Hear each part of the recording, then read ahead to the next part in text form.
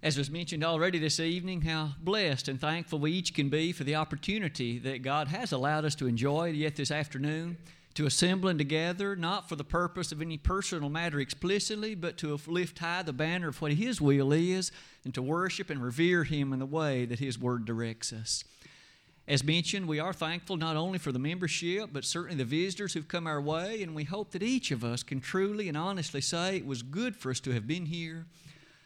It is true that as we come to this 52nd Sunday in the year 2014, the last Sunday of this calendar year, we arrive, of course, at our reading through the Scriptures at our last lesson in the entirety of this 104 lesson series.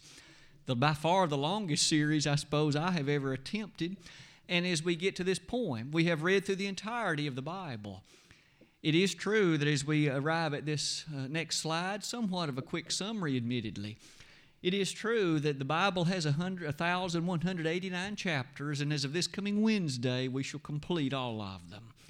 I chose the book of Malachi then, in terms of that reading, as the lesson to close this Sunday evening. The one that, of course, brings us to consider a lesson entitled, I Change Not.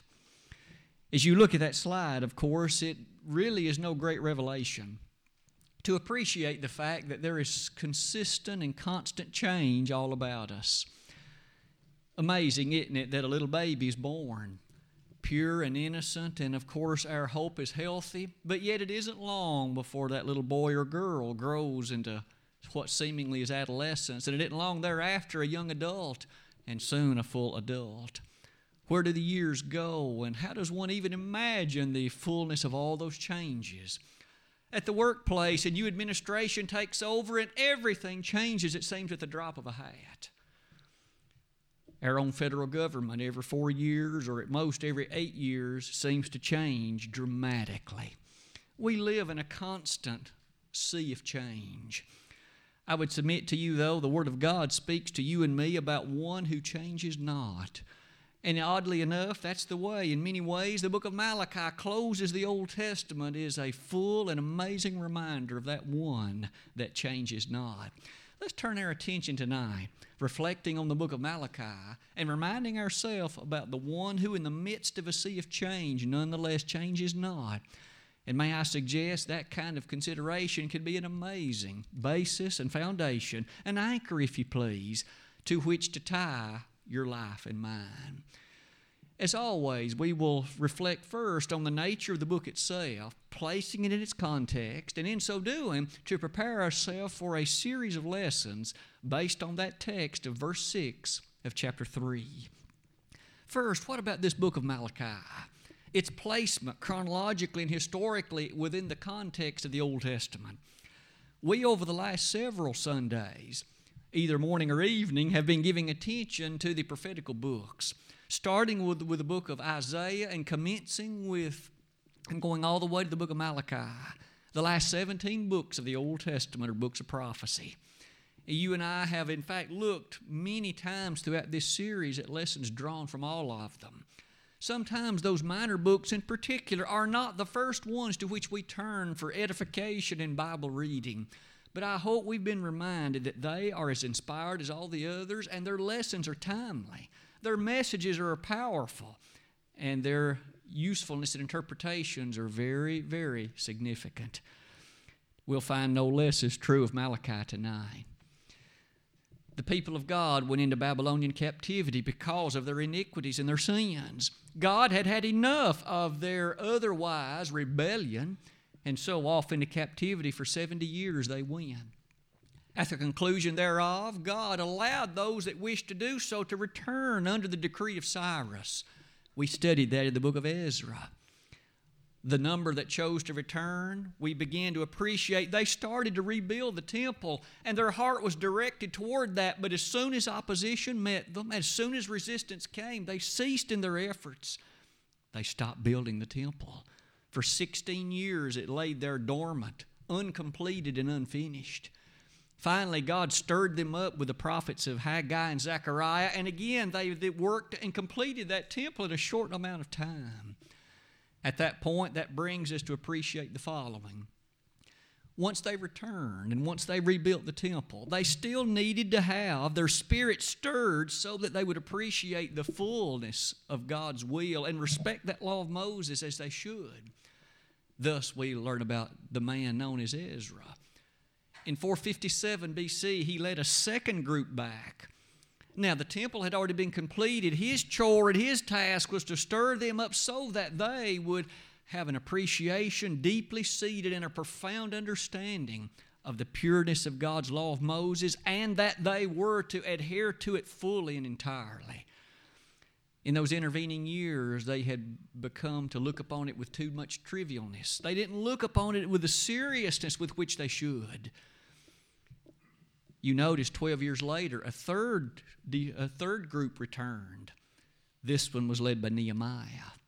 He went back this time with the urgency of rebuilding that wall surrounding the city of Jerusalem to provide the stability, to provide the security that was needed. As you and I look at all three of them, into that last one now fits Malachi. The book of Malachi, as nearly as we're able to tell, was written contemporaneously in those days of Ezra and Nehemiah. Roughly 435 BC, the last chronological book in the Old Testament group. Malachi addressed a group of people who needed to be reminded of some serious things, for they'd forgotten it. Although they'd finished the temple, and although they had been spurred onward by some work, their mind and attitude still was not as it should have been. We're going to highlight some of those failings in the lesson tonight and ask ourselves, could we be guilty of something comparable? You'll notice as you look near the bottom of that slide, the history of the Israelite people, carrying us all through the Old Testament, is a rather stirring history. And we see in their activities and sometimes in their failures the very things that in part can in one way or another be problems for us. These thoughts about Malachi help us now to see what are some specific things God through Malachi told these people. Remember, they had already gone back and they had rebuilt their temple. But look at some of their other present failures.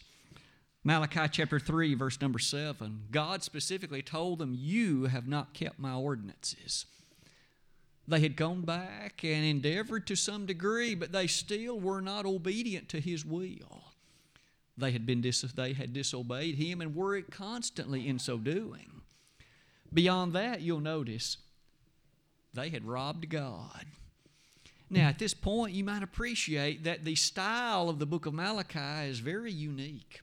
It is filled with questions and retorts. When they were told, will a man rob God? They had the nerve to ask, how have we robbed Him? And God then told them, you have robbed me by not giving to me that which you were able to give. What I had blessed you with, you did not return to me, even a portion of it. They were selfishly looking upon their talents and their time and their capabilities, not divesting any of it for the service of the God of heaven.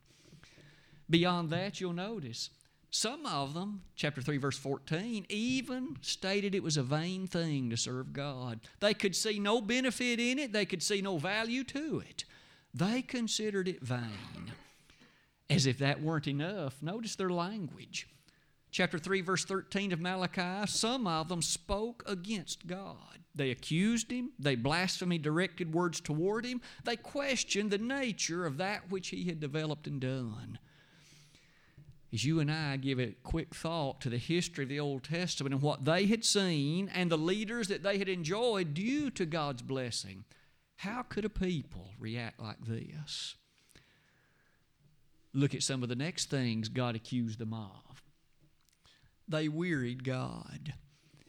That might itself be an entire lesson at some future point. You and I know that God, by His nature, being infinite in so many ways, is not one who gets tired like you and I, but yet God is specifically in Malachi said, you have wearied me. God was tired of some things, and He reminded them in Malachi that He was tired of their words. By what they said, the way they said it, they actually wearied God. Notice specifically chapter 2, verse 17. As if all of that wasn't enough, when they did come together and undergo what they called worship, Chapter 1 of this book is a powerful discussion, in fact, a diatribe describing the unacceptability of their worship. May we never forget the fact that just because people come together and call it worship does not mean that it is acceptable. Isn't it true in light of that? Look at the last two.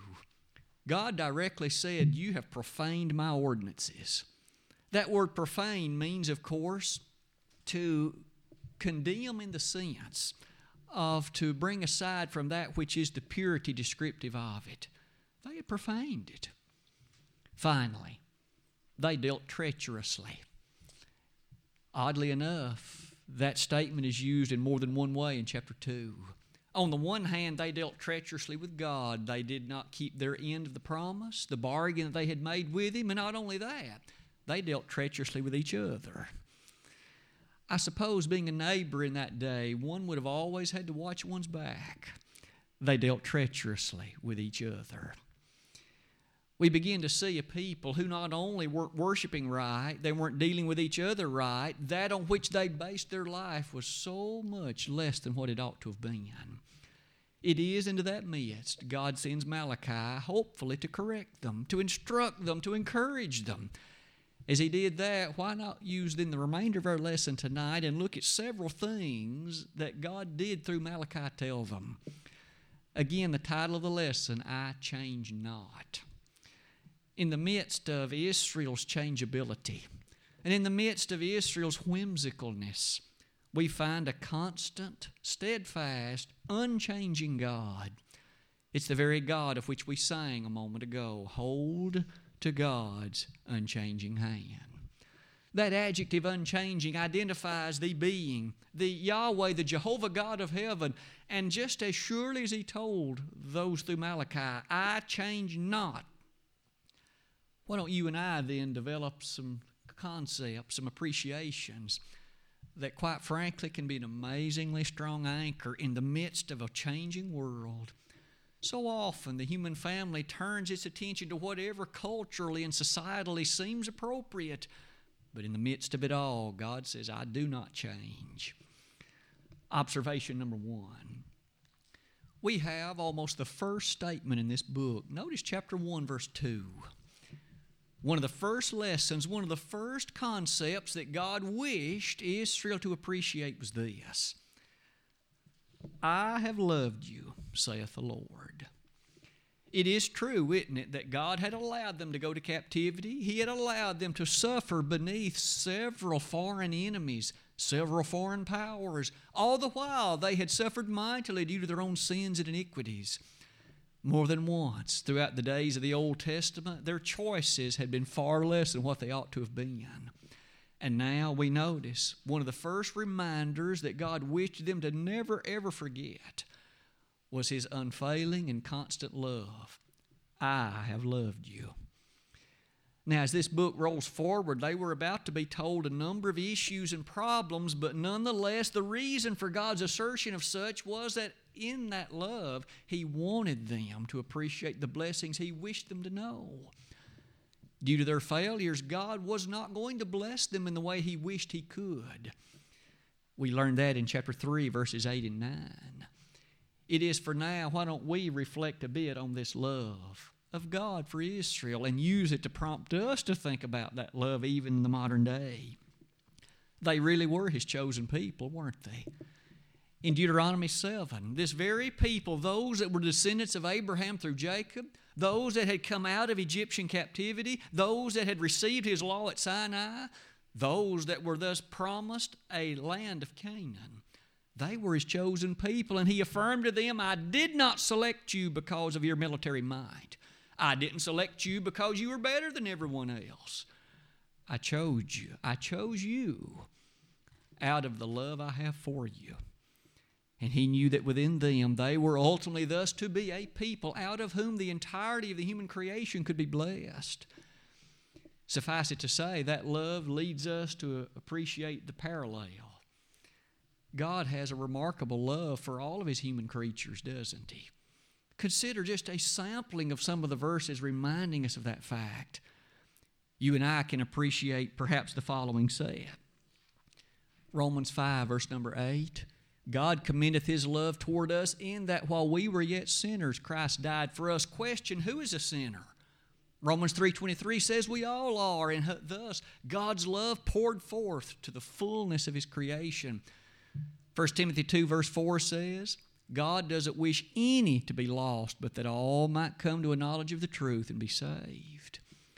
2 Peter 3, verse 9 reminds us of this consideration of our Heavenly Father.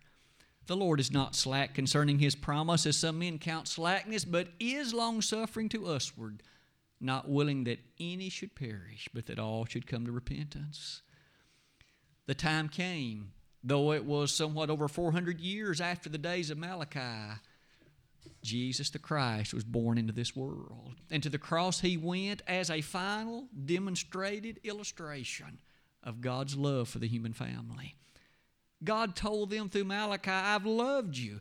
And today the cross is a constant and unchanging theme of God's love. As you can see next on that slide, we are reminded in 1 John 4, verse 20, we love because He first loved us. 1 Peter 3, verse 18 informs us so interestingly about that the just died for the unjust. Jesus the Christ died for you and me. Isn't it amazing, then, in light of God's love for the entirety of the human family, there's, though, a very special observation centered on His love for His people. God does have a people today. It's His church. It's those who have been washed in the blood of the Lamb, Revelation 7:14. It's those who, by virtue of, in fact, allowing Christ's blood to cleanse them, they are a part of His body. Being a part of that body, they are thus in position to appreciate that special name of Acts 11:26. They're Christians. God's love for that body. Think about some of the ways in which it is so sweetly described. God will take that kingdom. He'll receive it from the very hands of His Son, 1 Corinthians. We learn chapter 15, verses 24 and following. When you and I think then about the church, we're blessed to be a part of it and consider the depth of God's love for you and me. His Son died that you and I might be able to live in the way we do. He died that this church might be established. He died that you and I might have the hope of heaven. Oh, the depth of the riches, both of the wisdom and the knowledge and the love of God. The nature of that love perhaps leads us to those final observations, because notice, in 1 John 5, verse 3, this is the love of God, that we keep His commandments. And His commandments are not grievous. And you and I are the ones who in earnestness and in sincerity strive to obey and keep those commandments. And oh, what love of God is appreciated. Isn't it easy then to see that just like God told Malachi, I have loved you, may you and I never doubt, question, or forget that God's love is that full and that unchanging. This world often exhibits so little, ultimately, of that love of God. Men seemingly have no interest in Him. They turn their back upon the Son, upon the church, and upon all that is of sanctity related to it. But yet, God's love, especially directed to that church, is something that truly will be only finally realized on that marvelous and grand morning of resurrection, when it's that group that'll be ushered into heaven forevermore. God's love. You'll notice following that, though, without any reason to doubt it, what about another observation? And you and I hinted at this one earlier, but it certainly never should stray far from our thinking. At the top of that slide, I find it intriguing that the central theme utilized to start the book of Malachi is this. Immediately after highlighting His love for them, He brings to their attention some faults and failures relative to their worship. The human family, for many, many years, has labored under the illusion that anything that happens in the name of worship, surely God must accept, as long as it's directed with some degree of honesty and some degree of earnestness and some degree of sincerity. May we ask, is that the way it should be viewed from the days of Malachi? Did God accept their worship just because they called it so? Consider these points with me. In Malachi 1, verse 6, they should have directed to God both honor and glory, and yet God says you haven't done that. They again had the nerve to ask, how have we failed? God said, because in your worship you did not worship according to the statutes that I've delivered. Doesn't that sound parallel to our day? Wouldn't it be imaginable that some would question, but God, how have we not served Thee? And He could easily answer, because you did not follow the prescriptions and the demands that I gave. As you and I give thought to that attribute of worship, I would ask you to notice, God even says in verses 7 and following of Malachi 1 that in so doing you've despised me. You'll appreciate some of the specifics of that despisement. We won't read the bulk of chapter 1, but let me just call some of the verses to your attention. Verse number 8. And if ye offer the blind for sacrifice, is it not evil? And if ye offer the lame and sick, is it not evil? Offer it now unto thy governor. Will he be pleased with thee, or accept thy person, saith the Lord of hosts? Here was a group of people who had been blessed by God to return from Babylonian captivity and to be blessed with the building of that temple. They are now roughly 100 years past that time, and it appears that by attitude they were now as bad as they were before they ever had gone into captivity. They had the nerve to offer apparently the animals that were sick and lame and blind to God, hoping that He would accept it while they themselves enjoyed all the fruits of the fine animals. God says, offer it to the governor and see if he'll take it. You'll notice in the verses that follow. Verse number 12.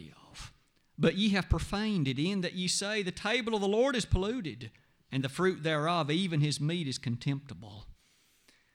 They were making statements, blasphemously so, about what was going on in worship, that which was being offered and the contemptible character of it. May I ask you to notice yet another verse. Verse number 13. Behold, what a weariness is it. Some of them looked upon worship and said, this is boring. I'm tired of this. I need something more contemporary, something more upbeat and lively. Let's finish the verse.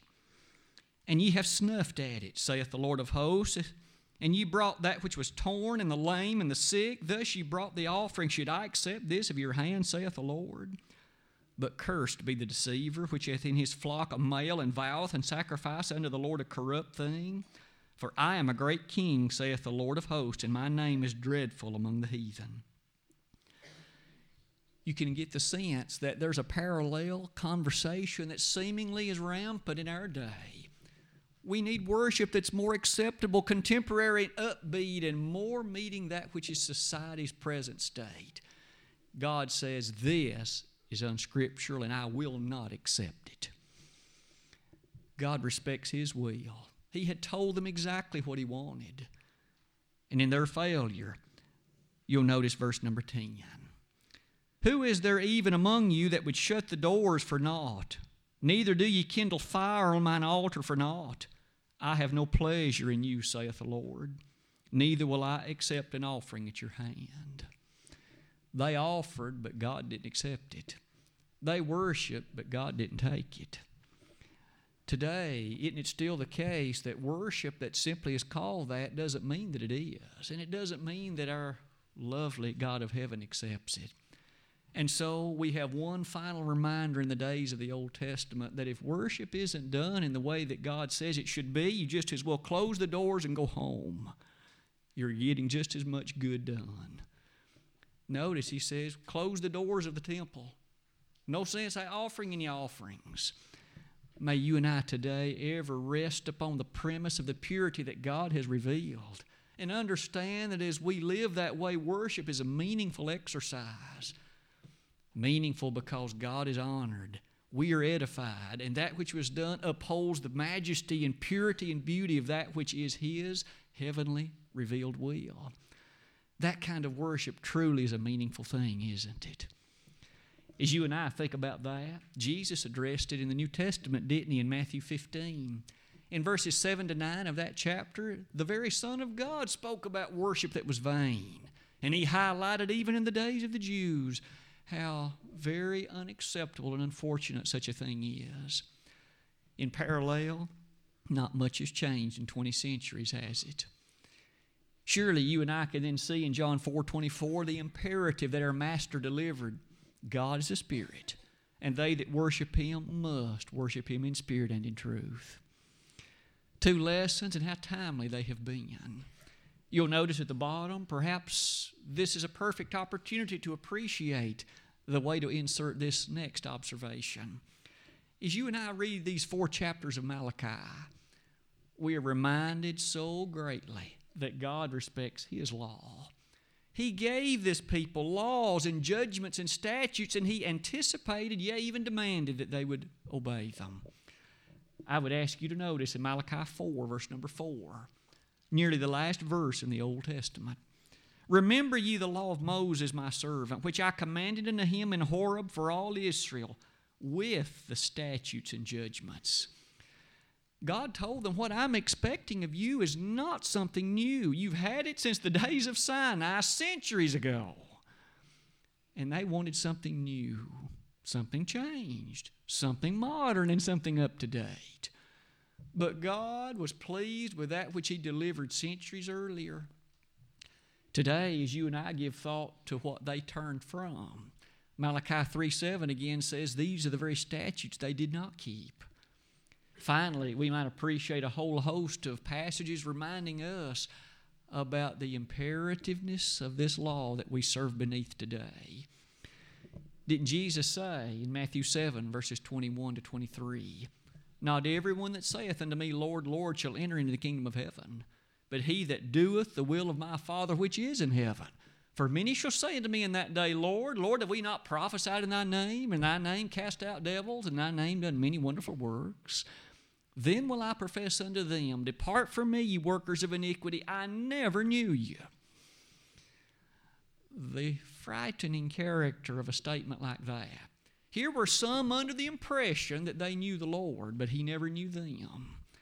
Though they acted and did a number of things, perhaps what they thought appropriate in His name, He said, I never knew you. God respects His will. The sophistry and the philosophical considerations of you and me matter not at all in the halls of heaven. No wonder you notice in Revelation chapters 20, 21, and 22, passages to which we referred this morning, we see one final time, blessed are they that do His commandments. Not my commandments, not yours, but His commandments. And in so doing, they have right to the tree of life and may enter in through the gates into the city. The pristine obedience to the commandments of God lead us to observation number 4. We would have expected it, I suppose. All of these prophetical books, it seems, are like a lens casting the spotlight on Jesus the Christ. He was to come, the greatness of the law He would bring, the church He would found, and of course the hope of heaven that He would make possible. We find no less to be true in the book of Malachi.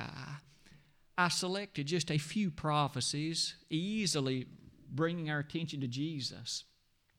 Might I ask you to notice one of the special features appearing in the book of Malachi is the statements about John the Baptist.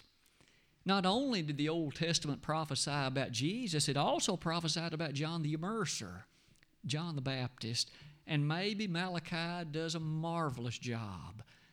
I would ask you to notice chapter 3, verse 1. Behold, I will send my messenger, and he shall prepare the way before me, and the Lord whom ye seek shall suddenly come to His temple, even the messenger of the covenant, whom ye delight in. Behold, he shall come, saith the Lord of hosts.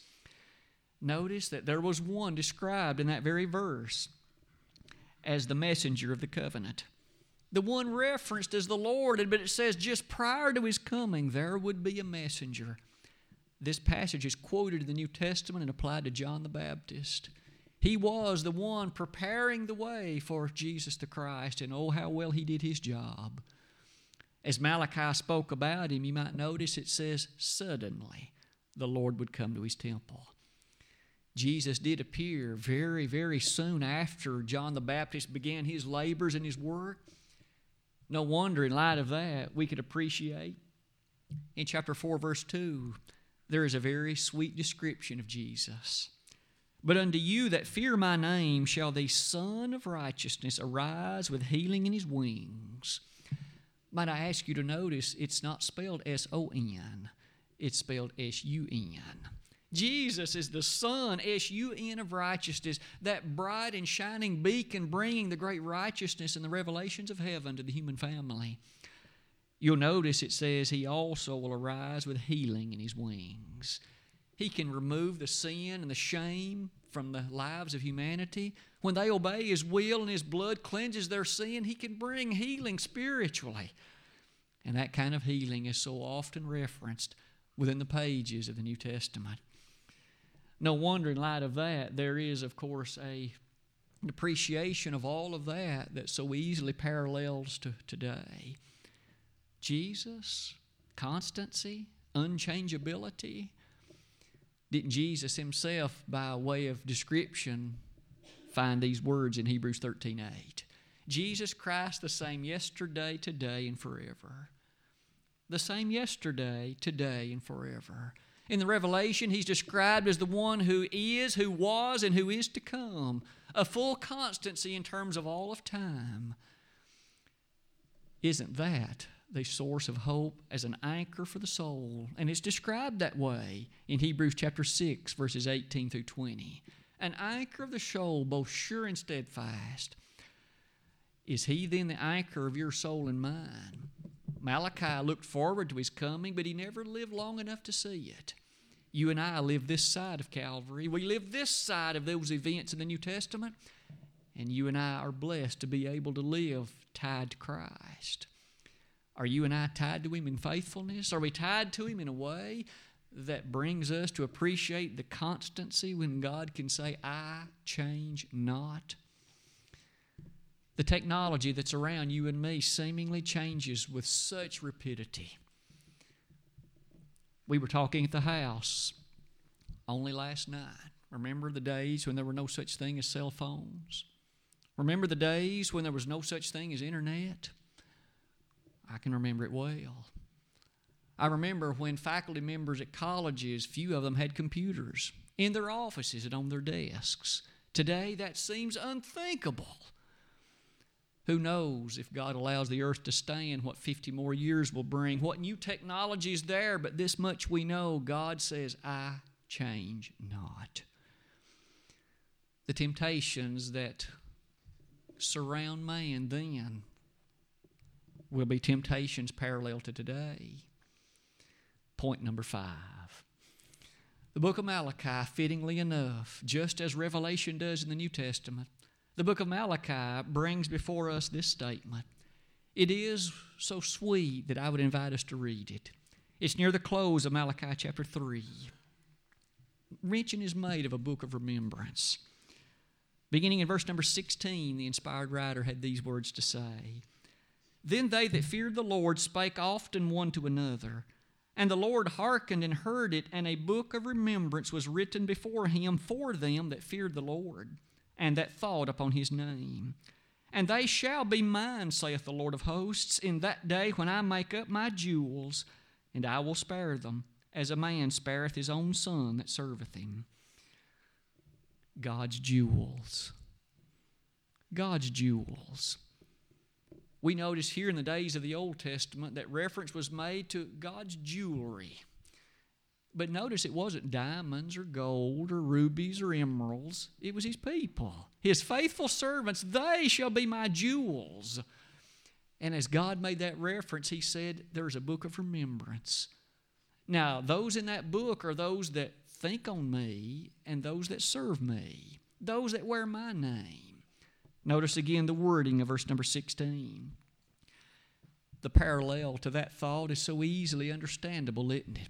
It's just surely as one can imagine this book of remembrance. We noted in the lesson this morning the book of life in which there are names of the faithful etched and written therein. That book referenced often in the pages of the Word of God. There's not only the text in Revelation, there's Philippians chapter 4.